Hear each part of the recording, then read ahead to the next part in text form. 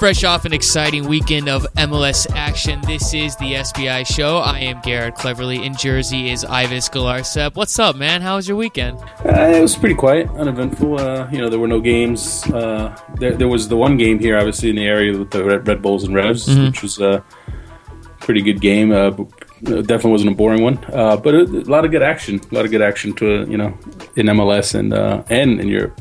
Ives, what's wrong? You sound like you're down right now.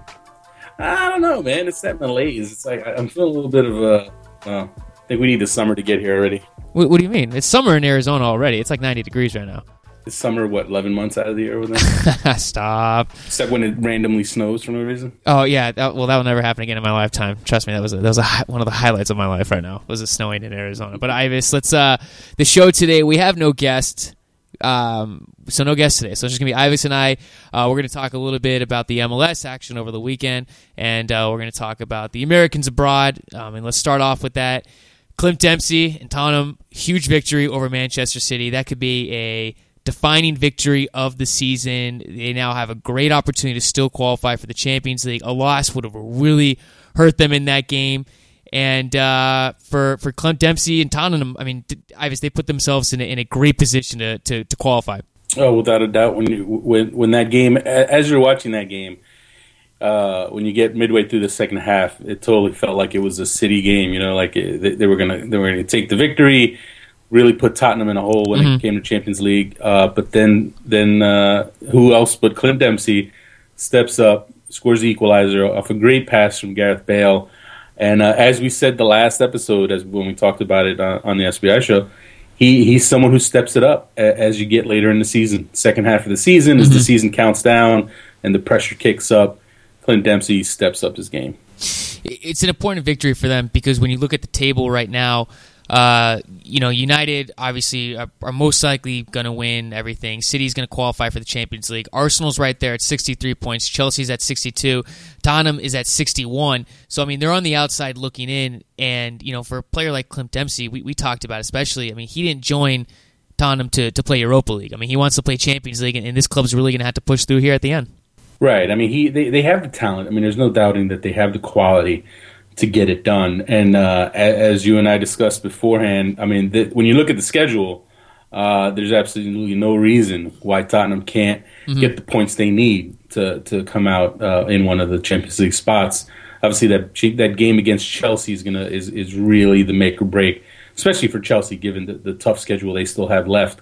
And the tough way they lost, that they dropped 2 points there against Liverpool in a game they looked like they were going to win. But if you're at Tottenham and you're looking at that schedule and you're looking at the fact that you have Bale back healthy and you're pretty healthy as a group, you got to like your chances. When you talk about the schedules, Arsenal has by far the easiest schedule. Their remaining games are Manchester United, Queen's Park Rangers, Wigan, Newcastle.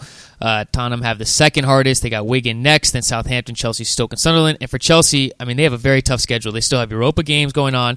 Then they have Swansea, United, Tottenham, Aston Villa, and Everton. I mean, Chelsea have a very tough schedule right there. But, I mean, Ives, you said it best a couple minutes ago about Liverpool stealing a point. Luis Suarez in the biting incident, and he scores a goal, which, I mean, helps out Tottenham's chances right there. And so I guess if you're a Clint Dempsey supporter and you want to see in the Champions League, you should be happy that Suarez was able to stay in the game and score that goal.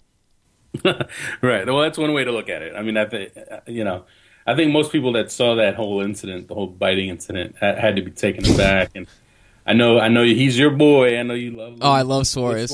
I love Suarez, especially when he scores goals and he does that kiss thing. I love that. Well, the guy lost his mind. Let's be honest now. I mean, I don't know what I can see if you're like a 5-year-old that you just have no control of your impulses, that you might just think it's a good idea to bite somebody. But I don't. As a grown man, I don't know what. I can't imagine unless you're being mugged. I can't imagine what would lead you to think that that's something you want to do, especially in the middle of a game. Ivanovic is. I gotta give Ivanovic credit that he didn't like lose his mind and just started stomping on him. Maybe he was just in shock. Because I mean, let's face it. If someone bites you, you really have to wonder if they're crazy. So he's gonna get suspended. He's not for the rest of the season. There's no way he plays again this year. No. Probably goes into next year. But what I do find funny is that there were definitely there was a lot of hand wringing out there. A lot of people saying, "Oh, Liverpool has to get rid of him. He should be banned forever." The whole nine. Listen, what he did was horrible. But at the end of the day, the guy's an amazing soccer player. Liverpool was not going to just dump him because of that, and it didn't take the team long at all to come out and basically squash any notion that they would get rid of Luis Suarez. I mean, let's face it, he's their best player. And if they put him on the shopping list, transfer list, the line would be around the block for teams that would want to bring him in. Well, I think some of these things predate me because I'm not that old, Ives. But I think we've seen it before in the English Premier League. Certain players who are surrounded in controversy, but still have successful careers for their clubs and are still, I guess, respected would be the right word, by their club. Maybe not by everyone, but by fans of their club.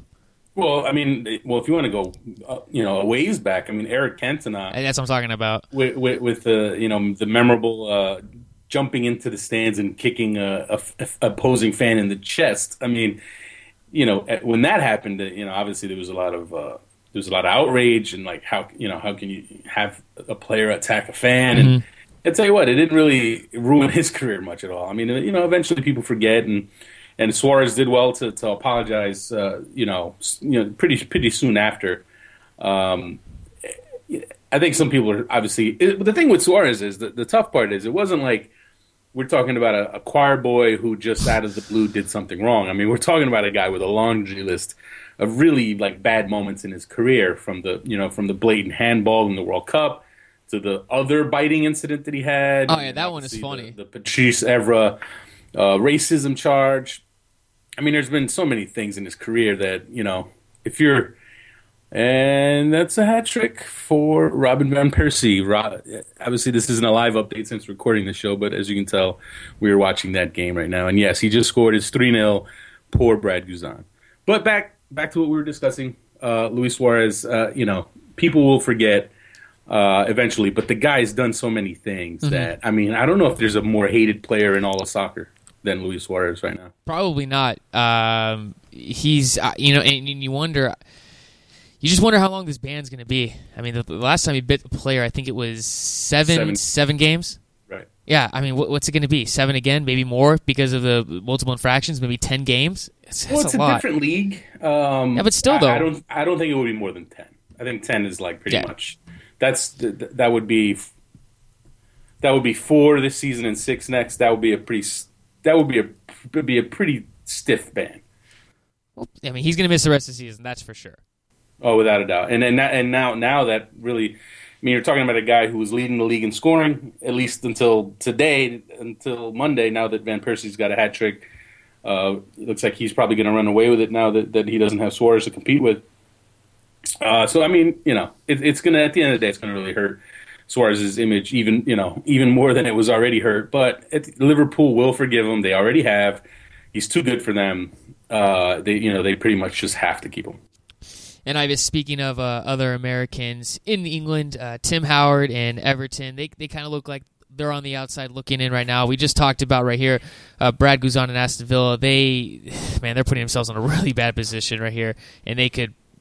Man, they are really cutting it close. And then Stoke City got a victory this past weekend, and now they're three points clear of relegation. And that's kind of what's going on right now in the EPL for the Americans. Well, to go back to Everton, obviously, they got to that kind of edge of the Champions League conversation. But the thing, it's just tough. When you look at the teams that are in the running for that. Mm-hmm. When you talk about obviously Man U, Man City at the top of the heap. And then you have Arsenal, Chelsea, and Tottenham. All the London clubs in the mix there.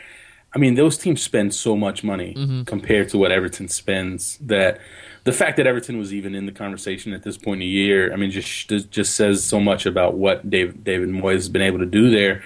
But the harsh reality is that they just don't spend the money to be serious contenders for Champions League place. And who knows if that's ever going to change. That's going to be the interesting thing this offseason is the fact that, Moyes is, I believe, in last year's deal. There's no guarantee he'll be back, and he means everything to that club. I was able to talk to Tim Howard about Moyes last summer, and he made it clear. It's like if Everton loses Moyes, I mean, you don't really know what happens next because he means so much to that team. I mean, there are just certain managers in world soccer that mean like more to their teams than others. Obviously, Sir Alex Ferguson is one, David Moyes is another. So you wonder what's going to happen. Is Moyes going to just say, you know what, I'm tired of this. I'm tired of having to compete against these other big spending clubs with pretty much a hand tied behind my back? Or is Everton going to turn around and now really start spending money? And I just don't know if they can do it. So I'd tell you this offseason is going to be an interesting one to see if he stays or if Moyes goes, and if he does leave, what that'll mean for someone like Tim Howard. Well, also, Everton's talking about possibly sending Fellaini. I mean, he's a big piece of the puzzle right there in the middle.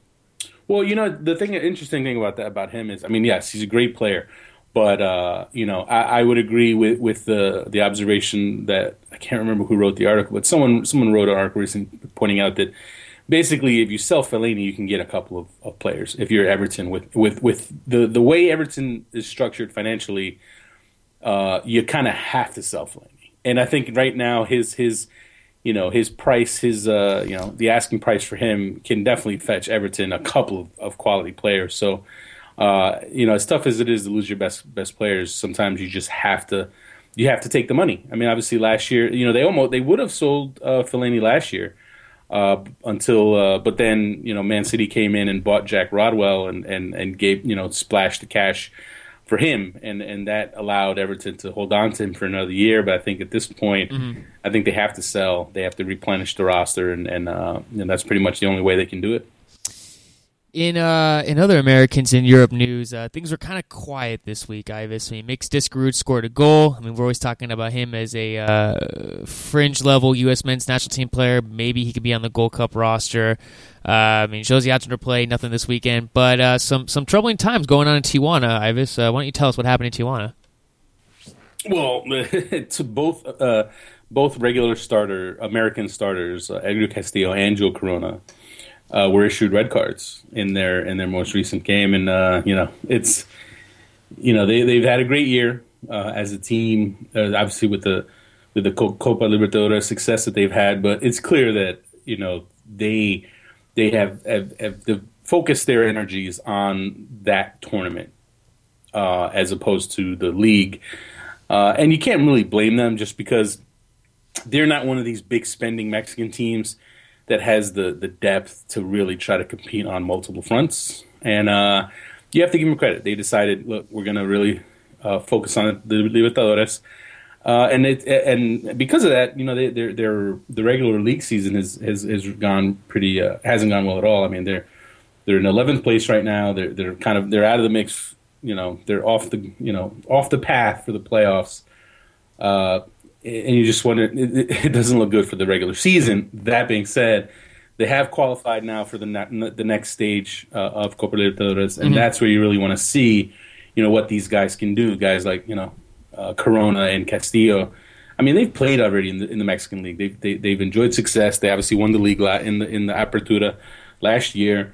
Now you want to see how they do on that next level in the knockout stages of the Libertadores. That's really the platform for them to show what they can do. And again, both guys are still going to be in that mix for the summer, whether it's World Cup qualifying or the Gold Cup or both. And but again, this just wasn't. It was just a game. They're going to want to forget 2 red cards, losing to Morelia, and in a game they were winning. I mean, they were up. They had the first half goal, and then then you get 2 red cards, even though obviously one of them was right toward the end of the game with Edgar Castillo when he got a second yellow in the 90th minute. So actually, both of those were really late. So it was probably frustration just giving up the lead like they did. But I tell you what, people want to keep an eye out on both those guys, and if you can find a way to watch those Copa Libertadores games in the next round, the knockout round, you're going to want to do it because you want to see how those guys do against that level of competition. Well, when you talk about levels of competition, the U.S. men's national team, U20 team, is going to have a waking up experience in the World Cup when they take on Spain, France, and Ghana in the same group. But a roster just got announced for players that were included into camp. Some notable names on there: DeAndre Yedlin being called up, Omar Salgado being called up, Benji Hoya, Cuevas is in there, Cody Cropper's in there. Ives, you posted the roster on your website. What do you make of it, and what should we see out of camp for these guys? Well, the thing is, people. It's a good chance for Ty Ramos, the coach, to see some guys that weren't on the team. To obviously someone like the DeAndre Yedlin, who wasn't on the under 20 qualifying team, which to this day is still a bit of a head scratcher for me. I think it's a bit telling that you don't see Boyd Onkwanu on this team. Obviously this isn't the full squad. A lot of guys who get regular minutes for their club teams are not in this camp because obviously teams don't have to release them. Seattle obviously released Yedlin because they have a bye week, so perfect opportunity for him to get away and really show Ty Ramos what he can do. But you have a bunch of guys who aren't there. You're talking about Luis Gil, Jose Villarreal, Jack McBean, Shane O'Neill with Colorado, who's has seen probably more minutes than I think most people would have expected. Just at his age and playing in the back, playing important minutes for the Rapids. But again, with all these guys that weren't brought in, it creates an opportunity for all these, some of these other new faces and some familiar faces. Someone like Omar Salgado, who obviously has endured a bit of an injury nightmare as far as just getting back healthy, and also having his club, kind of hold him back a bit. It sounds like, but from everything I hear, that they haven't been the most helpful as far as helping him get, whether it's get playing time with them or maybe go out on loan. Or even get traded. I know there's been offers for him. Multiple teams have showed interest in Salgado, and Vancouver has held off. They've held back, and now this is a good opportunity for Salgado to kind of show that he should still be in this conversation. And for me, if he's healthy, I think Omar Salgado is good enough to be on that team and to play an important role on that team. I know a lot of people were impressed with the way the U20s did in qualifying and how the attack looked, but I would still say that Salgado, when healthy, is good enough to start on that team and make an impact on that team. Really? Oh, no question. The guy, when you're talking about a highly skilled, a technically gifted guy with his size who can finish and can pass well. I think you can definitely plug him in. Whether you're playing that 4-3-3, you can plug him out wide. You put him up top. He's a player, but again, injuries have been the issue with him for a bit now. And I think if I'm the Whitecaps and if I'm not going to play him, then I'm gonna loan him out. That's something that we should definitely talk about. Now is the MLS announced on Friday, or they revealed on Friday something that had happened in the offseason, which is that now they are allowing teams to send players on loan to other teams in the league. And that's an unprecedented thing. It's specifically for young players. You have to be, I believe, 24 or younger to do it, and it has to be all year. So, obviously, I don't know if you're going to see tons of these loans, but I think in cases where you have a young, talented player who just doesn't seem to be in your plans, then why let him rot away on your bench? If you can send him somewhere, maybe get some compensation, get some cap relief, then by all means, why not do it? And I think Salgado is a perfect example of a player who a team should look to move or look to loan out, just to let him develop as a player. Let him go somewhere, get some minutes for maybe a team that's lower in the standings in the other conference. Give him a year of playing time, and then he comes back to you a better player. And you hope that's what happens with Salgado. And if that does, then that'll only make it even more likely that he ends up being a key part of that U20 team. When you talk about the loans, it's for players who are 24 years and younger in age, and teams have until May 6th to complete that loan deal. So we could see some movement here pretty soon, I guess. Oh, I'd say so. I think it's obviously, in the next 2 weeks, teams will be making decisions on that. I don't know, like I said, I think you had a lot of teams send players out on loans through the whole USL Pro setup. Mm-hmm. So there aren't as many players who maybe need that kind of move or who are good enough to make a move that is worthwhile for another team. But there are a few guys out there, I think, that fit that bill, and I think Salgado is definitely one of those guys.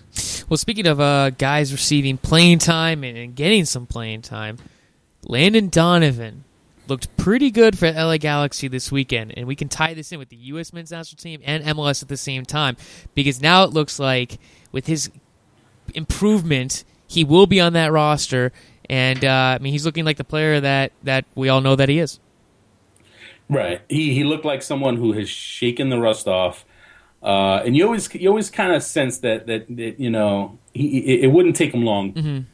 And once he did get the rust off, he would be back to his dominant ways in MLS. And it's only one game, but it's definitely a positive sign against the team, a tough Sporting Kansas City team. I know they were tired. I know they had the schedule makers did them no favors having them play in New York on Wednesday and in LA on Saturday, and it showed. That did not look like the normal Sporting KC performance. All that being said, Landon Donovan looked really good. He was mobile, active. His touch was better than it has been in the past few weeks, and he looked more like that player that the Galaxy need and that the U.S. national team need. That was an interesting game. The Galaxy ended Sporting Kansas City's shutout streak, and you said it best. It looked like Sporting Kansas City was very tired. Graham Zusi played. He kind of played out of his mind in that game. Beeler had a couple chances, but LA Galaxy probably would have won more than 2-0 if Jack McBean could have finished a couple of his chances. And if you looked at Sporting Kansas City's defense, they did a lot of chasing in that game. Right. It wasn't their normal game when it comes to possession. They're usually pretty good at keeping the ball, keeping it away. But something else that should be noticed is on top of the fresh legs that LA, the advantage they had as far as having fresh legs. They had the full week of rest as opposed to Kansas City having a game and having the cross country travel. You also have the fact that Home Depot Center is a wide field. So when you take a team like LA that can possess well, knock the ball around well, and you have them face a tired team on a big wide field, it just sets up perfectly for LA to really run a team ragged. And KC's not the first team to have that happen to them. I would love to see a rested KC team go to LA and do that and see how they fare. But unfortunately, we're not going to see that unless they meet in the final. Because of the way schedules, obviously are laid out now. The East and West teams only play each other once. But it definitely was a positive sign. Landon Donovan looked good, and for someone who still has a month to go before Jurgen Klinsmann has to make a decision on qualifying roster on the camp roster that he's going to have. Even just off this game, I can't imagine him not calling Landon Donovan and based on form, because already just from what we saw against Kansas City, you see the qualities that make him a player that you have to bring in. Oh, definitely. Definitely. Let's another game, big game. Well, not a big game, but a big lots of goals. Was the New York Red Bulls defeating the New England? I gotta interrupt. What? Interrupt, Garrett, because I think you forgot something. What'd I forget? Are we talking MLS now? Oh yeah, what are you gonna talk about? So is there an MLS weekend rewind? No, there is no MLS weekend rewind. How about you say it, and then that guy who did the guitar can do it for your voice. I don't know if I can match your performance on that. So are you sure? I think you could do a pretty good job, Ives. I don't know if I can get my voice that high pitched like you can. Actually, one thing I do want to say right here before we go into full MLS is the new Women's Pro League has started, and Ives and I have really not talked about it that much on this show, but I know on your website, Ives, you've done a very good job with coverage of the league. So if people are looking for women's, the new NWSL, if they're looking for information, Ives' website has had the information on there, and it's a good place to check it out. And I don't know if you saw the attendance for the Portland game this weekend. The fans really stole the show in that game, and Portland, your city, man, Ives, they're looking like Soccer City, USA. Well, I don't think anyone should be that surprised by the turnout that they had for that game for the Portland Thorns. As you mentioned, we had one of our Portland writer, Mike Donovan, was out there for that, and he was able to kind of capture the scene, and it was definitely one to remember. And when you talk about Portland, and the fact that not only do they have what are some of the best fans in the country, soccer fans in the country, they also have a stacked team. So that they're going to be, you could kind of call them like the LA Galaxy of that league, where they have the stacked squad, and they can kind of be that figurehead franchise, that figurehead club of the league. And based on what we saw in their opener at Gel Nguyen, things are looking pretty good for that group. It was a slow weekend for the league. Only 2 teams played. A couple of their games were postponed. And I mean, you talk about, Portland, defeating the Reign. Alex Morgan scored a goal. She plays for Portland. You talk about having her in a great city as far as, you're going to have a great fan base, and she get a lot of exposure and extra for the league. So, as the season goes on, Ives, we'll make a better effort to talk about the league on the show. Oh, absolutely. If you're, for all our listeners out there, if you want to hear more NWSL action, more women's soccer included in our show, just let us know, and we will definitely make it a point to keep including that. Yeah, I want to talk about the women's team. It's great to talk about them. They win all the time, so I'd love to talk about it more. It's great to talk about a winner. Well, I'll tell you what. There's only so much time in each show, and we're going to talk about what people want to listen to, and what our listeners and what our readers want to listen to. So if you want to hear more national team, you want to hear more women's soccer, you want to hear more college soccer, you want to hear more Americans abroad, just let us know, and we'll adjust accordingly. Obviously, MLS is going to always be a big part of it.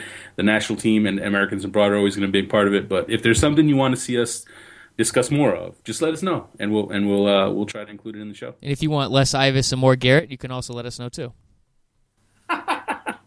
I don't know if enough of your family listen to the show for that to be an issue. Stop it. All right, let's get back to MLS.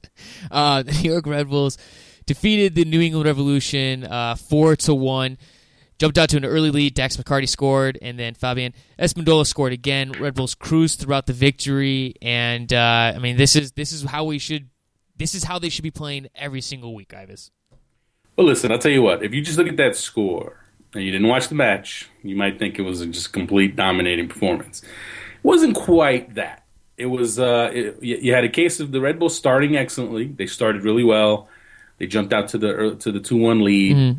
And then it was a bit of a dogfight for a pretty good stretch. 2-1 game.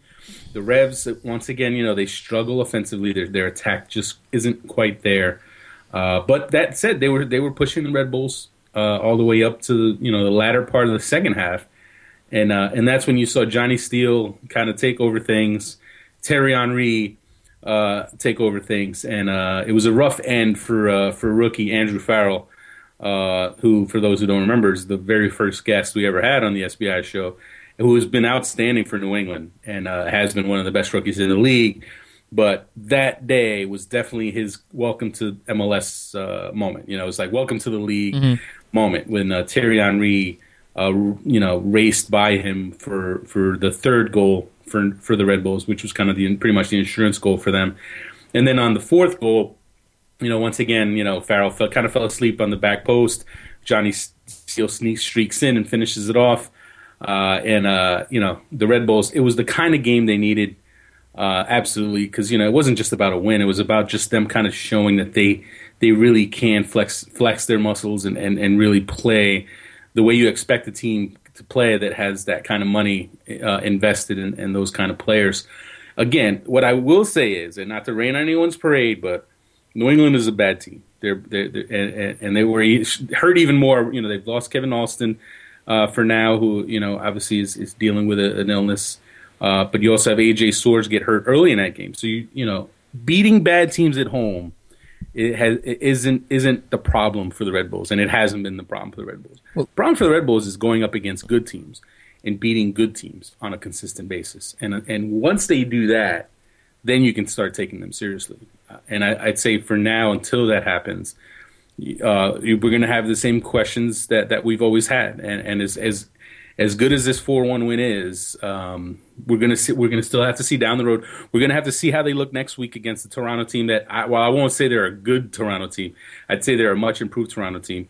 And then as we go along and we see how the Red Bulls do against this, Sporting KCs, LA Galaxies, Houston Dynamos, those kind of teams. Until we can see them show a real concerted effort and a quality showing against those kind of teams, I don't think we can really take them too seriously. Well, the Red Bulls' 3 victories have come against the Union, DC United, and Revolution. Their 2 draws against the Timbers and DC United, and their 4 losses against San Jose, Montreal, Chicago, and Sporting Kansas City. So you're right. I mean, they beat the teams they're supposed to beat, and they look like they're losing to the teams that, are a little better than them. Well, that's the thing, though. I mean, for the money they spend, they should be one of the elite teams in the league. They should be one of the top 3 or 4 teams in the league.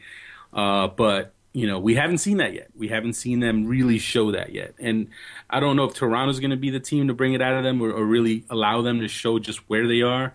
But I think Toronto's going to give them a much tougher test than they've gotten in the last few weeks. In another high-scoring game, Philadelphia Union defeat DC United 3-2. And this is kind of an interesting game because Dwayne De Rosario came back, and you have to say that DC United's attacking looked much better with Dwayne De Rosario in the roster. Their defense, however, has a lot of question marks. Jack McNerney, 6 goals on the season, 2 goals in this game. Both of his goals were defensive laps on DC United, but hey, he finished the opportunity. And Connor Casey got on the scoring sheet, and for the Philadelphia Union, Ives, they could be they're a fun team to watch, I guess is the best way to put it. Listen, Jack McNerney is killing it. We're talking about a 20-year-old forward who is scoring on a consistent basis. He already has I tell you what, the bandwagon is tipping over as we speak, with all these people jumping on it and calling for national team call-ups and comparing them to people they shouldn't be comparing them to, calling him the American Chicharito still, which that one hasn't died. That one's grown legs, even though I still think it's silly. I think we should stop trying to compare him to someone who he really isn't like. But just give him credit for being who he is, and who he is as a young American goal scorer who looks to be improving week by week. And again, DC United's defense didn't exactly put up a stiff challenge. They were better on offense in this game than in defense. Right. It was definitely uncharacteristic of them in a way because they really struggled to create chances until this game. And in this game, they actually had quite a few chances. They missed a lot of them. But, if there was anything positive to take out of that game for DC, it's the fact that, yes, there were more chances created. But still, when you give up 3 goals, when you give up 2 goals real early in the match, there's some that's got to raise some flags, some red flags there for DC, who has now lost 3 at home in a row. I mean, we're talking about a team that was at one point sporting a pretty lengthy unbeaten streak at home, and now you got 3 losses in a row. I mean, I know a lot of people are asking, is Ben Olsen feeling the heat? Should he start feeling the heat? Is he in danger? Is he in jeopardy of losing his job? Mm-hmm. I'm not going to go that far. I think, listen, he helped them overachieve last year. I didn't think they were as good as their record last year, and they still just found a way to win games. They were this gritty team that would just play ugly, but they'd find some magic here and there, and they kept on winning, even without Dwayne De Rosario down the stretch. This year, they just haven't had that. They just haven't had that kind of magic touch that they had late last year. And, I feel like we say it every week now, they're going to need help. They need help in the transfer market because just with the team they have now, I just don't think they're going to get it done. I know Nick DeLeon's hurt. I know he hasn't been there, but I still think it goes beyond that. Even though they created chances, I still think they need to go out and get a real legitimate big money forward. Well, I'm buying the Philadelphia Union right now. I think they're having a very good season. Their head coach, John Hackworth, even said that the team is growing up, and I think they really made some smart off-season moves by acquiring Connor Casey and Latu back. And I think this is a team that can really make the playoffs this year. I think they're on the fringe. I still, give them credit. They've had some pretty good wins. They've got a couple of road wins already, which for them. For a team that has been pretty terrible on the road in years past, to get a couple of early road wins is definitely a big confidence booster for them. I'm still not ready to give them that nod and say they're a playoff team, but they're definitely exceeding expectations. Matt McInerney's the key. Obviously he's putting the goals in. if you think about it, I mean, they could, if not for Joe Bendick in his heroics, I mean, they could be on a pretty impressive run right now. But I think there's still some question marks there. I mean, it's only been a few weeks since they went to Red Bull Arena and got smacked up a bit by the Red Bull. So, I think we should kind of look at the opponents, look at the competition, and remember they are a young team. But the good thing is, this young team's growing up, and they're getting confidence and experience. And if they keep putting up these W's and putting up these results, if McInerney keeps on scoring, they're just gonna keep gaining confidence. And when you got a young team that just they feed off that, and they can definitely go on keep this run going. But I think people should kind of be careful and consider the schedule and realize that the schedule is definitely going to get tougher. Yeah, you're right. Philadelphia really hasn't been tested too much, but they seem like a team that, like we said, when we talk about it, they're just going to be around every single week. On the other side of the country, San Jose took on Portland in San Jose. Well, I should say San Jose hosted Portland. Excuse me. Portland jumped out to a lead in the second half, and then your boy Adam Yon came in and scored to give San Jose a draw in that game. This is a funny game. It was the second meeting in a row for these teams. San Jose played better than he did the last time. I mean, Portland just dominated them when they played in Portland. This time around, Portland was still, I felt, the better team. I feel like they tried to play the soccer. They knocked the ball around. They just weren't sharp enough in the final third. But I thought they were the better of the two teams. I thought San Jose got caught up a little too much in Steven Lenhart's antics. I mean, the guy is he's unbelievable. I mean, he spends so much time on these petty, little antics of his. I mean, it's like he's trying to bait opponents. He's coming in late on challenges. He's sneaking in elbows. He's, at one point, Will Johnson's sitting on the ground after a foul, and he kind of runs up on him, and his feet got pretty close to Johnson if he didn't make contact. And I know some people that just can't. They hate the guy, and he's right now he's the most hated. I argue he's the most hated guy in the league because of all that stuff. And on Sunday night it was on full display. I mean, the guy, I feel like it's like he was intent on finding out what he could get away with before he got his first yellow, and he got away with a lot. The referee let him. We're talking about late challenges. Just running into people. I mean, he toes the line. And it's like people think he's out of control, and he's not. He's actually very calculated. I feel like everything he does is for effect, and it's done knowing, hey, I got to watch myself. I know what I can get away with, and as soon as I get that yellow, I got to tone it down.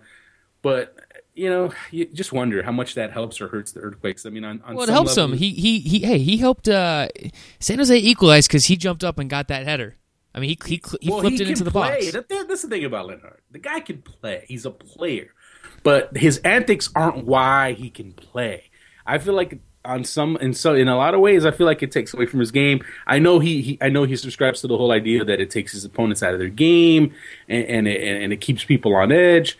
You know what? I don't know if he needs it all. I don't really, and obviously, all we keep hearing is that he just turns into a different player when he's on the field. That he kind of loses his mind a bit, and he can't control it. I mean, I don't know, man. I feel like if he took that stuff out of his game and just played, I think he would. I don't see how he would be a worse player. I think he's a good player who I think he tarnishes his reputation with all these antics, and he can cost. Well, that is his reputation, though. I mean, his reputation's always going to be that. I mean, then there's a select few people who are going to say he's a good player. Then everyone else is just going to say, well, he's a what.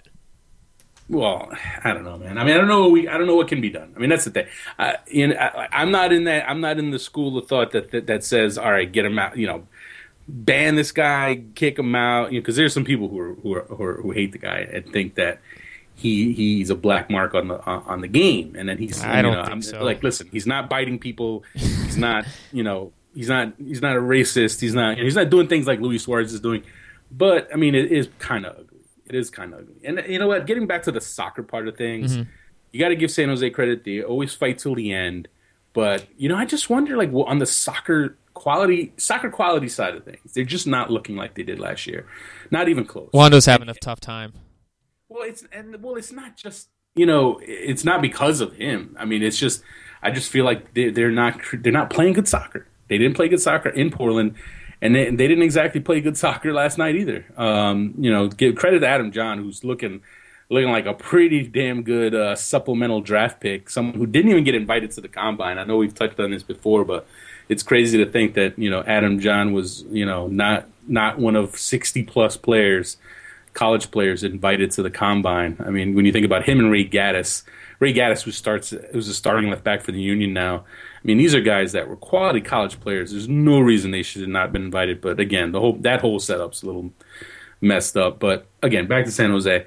I think Simon Dawkins leaving really hurt them, and they really haven't replaced him. I mean, Shea Salinas, he's back now, and he looked pretty good playing his first game back. Marvin Chavez has been hurt, but now he got some minutes last night. So you want to see how they look when they have Chavez and Salinas 100%. Get them in the lineup, give them some speed and on the flanks, and give them some threat on the wings. But even with that, I don't know, man. I think missing Simon Dawkins, I think is really hurting them. They're just not that as dynamic a team as I remember them being last year. And Ives for Portland, they just couldn't close out the result right there. And I thought they had a very good game. They controlled the majority of the game right there. But hey, when you look at Portland's season so far, they're in every single game. Right. As tough as it was for them to give up a stoppage time equalizer, that's you almost had 3 points in the bag. I still think they have to come away feeling pretty good about how they played on the road against the Western Conference opponent. If you generally want to win your home games and at least get a point on the road, they didn't just get a point on the road. They got a point, and they played well. I thought that they were the better team. The gap wasn't as much as it was in Portland. But I think anyone who, if you took a casual observer to watch that game and didn't tell them the backgrounds of those two teams, I would say like a neutral observer might say, oh, Portland must be the team that won Supporters Shield last year, not San Jose. And that's a credit to what they've been able to do, and I think they're still figuring some things out. I think they're still learning that and adjusting to that system. Diego Valeri scored another goal for them, another big-time goal. Although I would say something interesting about Valeri. Obviously, he's very talented. The skill is there. You see the qualities, dynamic presence there. But I think he's still adjusting to their system. I think he's a bit of a freelancer. And I think what we saw in Portland when he was out injured, he had there were some concussion questions, so he sat the game out. But what we saw from Portland was really good spacing and organization and passing combinations. They really played to their system. And then what we saw last night in San Jose with Valeri is, Valeri would kind of float almost a little too much. So he you don't want to rein in creative players too much, but at the same time, I think he's still kind of learning that system, learning that the style of play and the system that Caleb Porter wants to play. And I think once he really fully adjusts to that and really sits in that system and kind of plays to it a little more, I think the Timbers are going to be really, really dangerous. Your love affair with Portland, always. Hey, they're getting it done right now. Look at that. Look at the record. Look what they've done. Look at the games too. How many of all their games so far? Which of them would you say they were really outplayed? None. They only lost the one game to Montreal, and it took a pretty special bicycle kick goal to beat them in Portland. So, are they the best team in the league? No, I wouldn't say that. But I'd say when you think about where they were last year to where they are now, it's night and day. I don't think anyone can deny that. Well, the thing, too, is I think with Portland, with the way they're playing right now, and you're right. You go back and you look at, the two games that stand out to me from their season specifically is the Red Bulls game where they came back and the Montreal game where they fell apart. You wonder how this team's playing now if they could restart the season. That loss and that draw could both be victories right there, and things could be different in the West. Right. Well, I'll tell you they've come back in so many games. And then when you think about that Colorado game where they were down 2 goals, I think that, obviously Mikhail Silvestre took a while to get settled. Footy Danzo has stepped in now at center back and helped solidify things. So, they've improved quite a bit. But I tell you what, the real test, the first real test for them is next week when they travel to Sporting Kansas City. That, is, my friend, is going to be a game because when you talk about Sporting Kansas City and their defense and their midfield and their system, that matchup is going to be a coach's or a tactician's dream in terms of, two systems going at it and two quality teams. I think it's going to be tough. I think Sporting KC should win that game. They're so tough at home. Their defense is so stingy, but you gotta love the possibilities of that matchup and the chance to see a Will Johnson and a Graham Zusi do battle or Benny Feilhaber do battle. You want to see how Diego Valeri attacks that Kansas City defense. So I'll tell you what, for me, I can't wait for that game because I don't see how that game isn't going to be a fun game to watch. That game is going to be on Saturday, April 27th. Ives, the team that's running away in the Western Conference is FC Dallas for here. They are 8 points above the LA Galaxy. Dallas is 6-1-1. They defeated Vancouver Whitecaps 2-0. And I mean, this team's really playing well. Chemistry looks really well. All the players they all seem to be peaking at the right time. They're all playing well. Blas Perez had an excellent game this past weekend. And until FC Dallas shows anything differently, I still think that they're the real deal. Oh, I don't think anyone can deny that. They are a legitimate team. I'm still not going to say they're the best team in the league. They have the most points. They've been great. They've taken on all comers. But if you're asking me to put my money down on MLS Cup and who's going to win it, I'm not ready to do that just yet. That being said, as we talked about the last show, the fact that they've been able to put these wins together, it's a snowball effect. It builds confidence. It raises people's, their level of play. Mm-hmm. And we're seeing that. Shell Simon has really, done a great job putting that team together. When you think about it, coming into the season, they sell Breck Shea, and you wonder what's going to happen. How are they going to adjust? How are they going to deal with losing him? But it really, it's really hasn't hurt them at all. They've really come out firing. And again, they're going to play Vancouver again. Where the schedule makers, I got to tell you, I don't know what is going on with the schedule makers.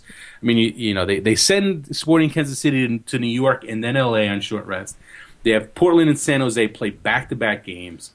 And now they got FC Dallas and Vancouver doing the same thing. And it's like, I don't know, man. I don't think they did. I really don't think they did a good job of spacing these things out.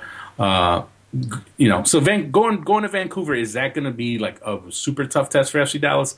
I don't know if I'd say that, but I would say after that, though, when you talk about their next game, when they have Portland coming to FC Dallas, I think that one I'm gonna look forward to that one as well, just because again, Portland for me presents unique challenges, and I think that'll be a better matchup to kind of bring the best out of Dallas. Well, for Portland too, it's also their three forwards in the game are lacking, I guess, experience. Vancouver put a really young team out there for the three attackers. Are you talking about the Dallas's win this past weekend? Yeah, when you look at it, T-Bird, Hurtado, and Heinemann. Those are three young players for Vancouver. They need to go out and find a veteran guy to help them out up top. Well, I don't know what's going on with their injury status, but Kenny Miller, he started out playing for them, but I don't know what's going on there. Is he injured? That's a good question. I gotta catch up on my Vancouver, but I don't know, man. I feel like ever since Jay DeMerit went down, it's been a little bit of a kind of weird situation there. Darren Maddox, I don't know what's going on there. Darren Maddox coming off the bench for them. He's someone who coming into the year, I think most people would have expected to be, someone who could maybe be a dark horse for the Golden Boot, someone who could really build on his rookie year. Eric Hurtado, the rookie, I like. I think he's someone who's going to be a really good player when it's all said and done. But there's still something. The Whitecaps just have not looked that good. I know they started well 2-0, but they've really been pretty mediocre since then. And I think Dallas is going to go up there and win, and I think they're going to keep it rolling, and they're going to keep that early run, that confidence that they've built up over time. I think that's I don't see them going there and getting stopped by that Whitecaps team. I think that, and honestly, I think Dallas is going to keep rolling for a while because the schedule kind of really works out well for them. I mean, I think, when you talk about the elite teams, I mean, in June they play Sporting Kansas City at home. In July they play the Galaxy in LA. Then they go Salt Lake and Montreal. I think July. I tell you what, Looking at July, that's going to be a good run there to tell us what's up. Because again, another thing to think about when you talk about Dallas has had the fortune of playing quite a few home games. I mean, of their games, they've won. They've posted 2 straight shutout wins, both at home. They've posted 5 wins, 4 of them by shutout at home. So they've definitely taken care of business at home. But you know what? When you rack up those home games, eventually you got to pay the piper. And when 5 of 7 home games means at a certain point you're going to have to hit the road. And I think that's really gonna tell us how serious a title contender they are. Supporter Shield, though, I tell you what, they're putting the points in the bank. And I think you have to take them seriously for that, just because, I don't see them losing that confidence they're gaining now, and they have quality. They're healthy too. Well, that's another thing too. I mean, it's tough to do that all year, and then do they have the bench to kind of cope with that kind of stuff? But I don't know, man. I really want to see them in once they hit the road in the summer. Before I really buy into the Dallas as a title contender conversation. Well, I think if David Ferreira can keep playing the way that he's playing, and Blas Perez playing well, and George John, I mean, you talk about 3 guys right there in the middle. I mean, it's important. You got to protect the middle of the field. I think they can do it, and I think they're going to be a team that's going to be forced to be reckoned with for the rest of the season. There was also some other games, this past week. Real Salt Lake defeated Chivas USA. Javier Morales had a goal in that game. Almost Garcia, looked deadly again in this game, and then in some other games, Chicago got another victory, defeated Columbus Crew 1-0, and in Colorado, Seattle, Obafemi Martins, we had an Obafemi Martins sighting. Seattle also got their first victory. Big news for Seattle. Well, we definitely have to talk about that game. I said it going into the preview, going into the weekend, that I really thought this would be the game for them to turn things around. They did get that W. I wouldn't say it was the most convincing W. I mean, it's Colorado. To be fair, the Rapids had chances. The Rapids, they got shut out. But I mean, the opportunities were there for them to put some goals in and to get at least a point. But credit to Seattle. Credit to Obafemi Martins opening his MLS account. You still want to see more from them. You still they're not out of the woods yet. You want to see them hit a nice run, and they have to. They're playing catch up right now. They're still playing catch up. I mean, they still have one less win than everyone else in the West. So I think it's a positive sign. I think again, when you talk about Martins, Shalry Joseph, those guys settling in, getting fully healthy. Once they get everybody back, once they get Eddie Johnson back, I think we'll really get to see the real Seattle. I don't think we've seen that yet. I don't think, that being said, they still have so much talent. I think they're going to start turning things around. They're going to start racking up the points, and things balance out. I think the truth over time really shows us what's what, and they have a bye week, and I think that'll help them obviously get that much healthier, help Eddie Johnson get closer to playing. And then when they get off that bye week, man, they have got a run of games, and it is not going to be easy. They go to Philly, and I will be there. That's for those who missed it. That game in Philly on May 4th is a Star Wars night. I saw that. How awesome does that look? I think Garrett Cleverly is going to be flying out to make an appearance, because how could he miss Star Wars night? But they go to Philly, they go to Kansas City, and then they play host to San Jose, and then they play host to FC Dallas. That's a pretty strong run of games in May. I mean, that's all in May. And then they play the Galaxy Memorial Day weekend. I mean, when you talk about a 5-game May, Seattle's going to be running a gauntlet there, man. There isn't a single pushover on that schedule. I mean, the weakest, if you want to say easy, the easiest game there is is San Jose at home, and San Jose is not they're not. Ives, who could be calling you during the show right now? Don't they know that we're doing a show right now? Yeah, that's not for me. I can tell you that that's not for me. So, who's it for? It's family. But anyway, so I mean, yeah, I'll tell you what. When they come off that bye, the month of May is really going to make or break Seattle, because if they're as good as so many of us thought they were, then they got to come out of May with 3 wins at least. Realistically speaking, they need at least 9 points, preferably like 10 points out of those 5 games. And that's not going to be easy, not with those teams, not with the opponents that they're going to face.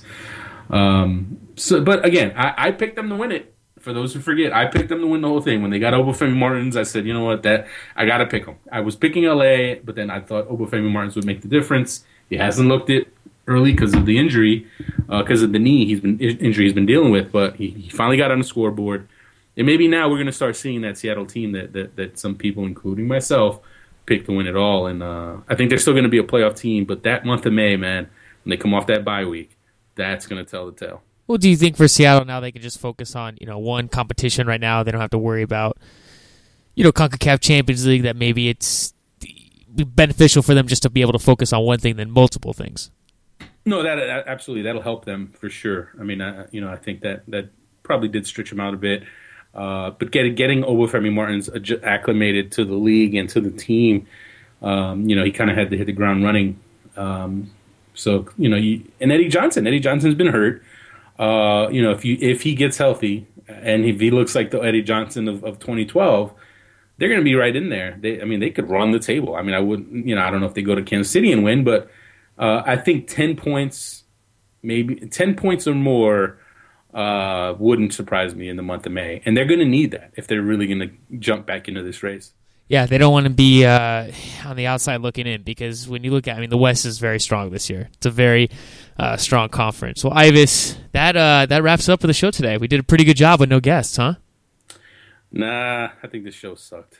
Why is that? What's wrong with you? Why are you so down today? I don't get what's wrong with you today. I think I need to get outside and get some sun, get some sunshine. That maybe that, or the fact that we didn't bother to get any guests. We got all week though. I think we'll be able to line up some folks for the next show. But I don't know, man. I think this is it should be a good week for soccer.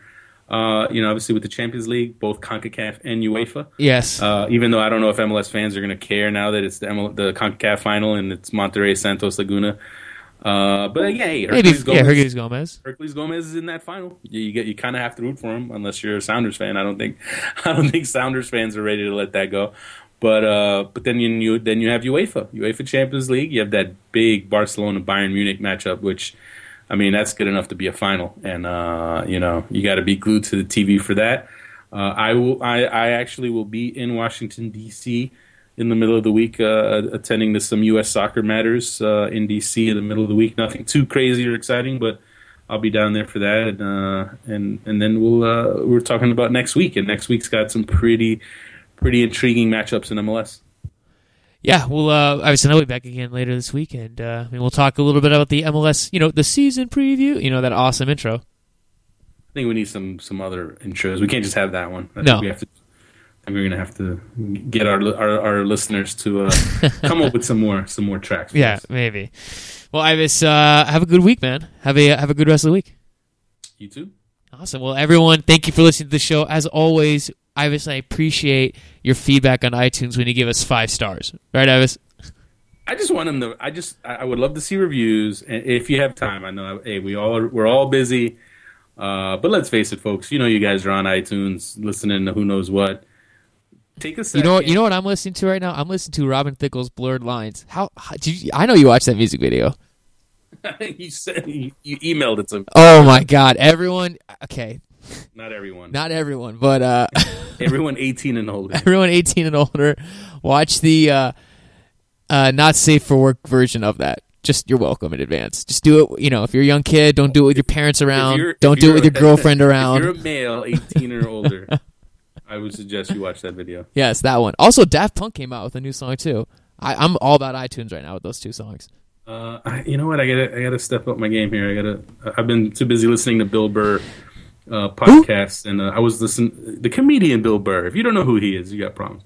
That also, I think Avicii. It's Avicii. You know what Avicii is? I know who that is. You do know who that? Oh, yeah, he's like an electronic hip hop or something like that. It's like the same. It's like the same beat. Where it's like like over and over and over. Oh, all right. We're gonna have to do a music podcast pretty soon. We have to do our own little, debates on music. But again, folks, if you get a chance, give us a review. And we got a lot of things brewing over on SBI. We're obviously, as I've said before, we're trying to pump up the Facebook page, and we're also we've just established a Google Plus page, which we've got some interesting things in the works with the people at Google. In the coming weeks, you're gonna see some additions to the list of things that we have over at SBI. We're gonna, just to kind of give you a little spoiler. I think we're gonna start doing some Google Hangout Q&As and other Google Hangout related activities on SBI pretty soon. So you're gonna want to keep an eye out for that stuff. Q&As? Oh man, that sounds like fun. Those Q&As are usually pretty rocking, but now they're going to have the added element of the video component, so people can see me in my full sleepy motif. So that's a scary thought. Settle down. I'll bring you on there. So we'll definitely have you on, just so everyone can see that you look like the love child of Alexi Lala. That's not true. I am way too good looking to look like that. Listen, man, we're gonna do it. We're gonna set up the pictures. We're gonna show everyone you and Alexi Lalas from back in the day, and I guarantee you, people will say, it's true. People will agree. No, they don't. People always say that. People always say it every time I play pickup at the park with all the Mexicans. They always call me, "Oh, Alexi Lalas." They always say that. There you go. Always say that. There's truth, man. There's truth to it. I know, it's annoying. So I'll tell you what. It might not be the worst thing in the world, because I tell you what. Alexi's a pretty popular guy, and he fans whenever he's out. When I've been out with him a few times, and he's Mr. Popular. So might not be the worst thing in the world. Ives, I'm 5'8" on a good day. I don't think anyone's gonna confuse me with him. Hey, not everyone knows how tall he is, so you got to grow the hair out. Wear a trench coat, maybe grow a mustache, and people might think you're Alexi Lalas. Yeah, maybe. All right, I need to wrap up the show. Have a good week, man. Everyone, thank you for listening. This is the SBI Show.